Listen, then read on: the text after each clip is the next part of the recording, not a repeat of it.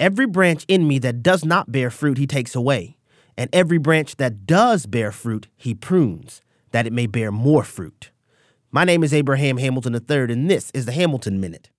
No one likes to suffer difficult circumstances. In this era of easy believism, it's often conveyed, if life isn't always smooth, we're doing something wrong. The scripture teaches us, however, that our Lord often meets fruitful branches with additional pruning. The pruning is not punishment. It's actually to make us even more fruitful. If you're in a rough spot right now, take heart. What may feel like the squeeze to end all squeezes could very well be the Lord's pruning for additional fruitfulness. When the Lord prunes us, he does so for our good. Listen each weekday from 5 to 6 p.m. Central for the Hamilton Corner with Abraham Hamilton III, public policy analyst for the American Family Association.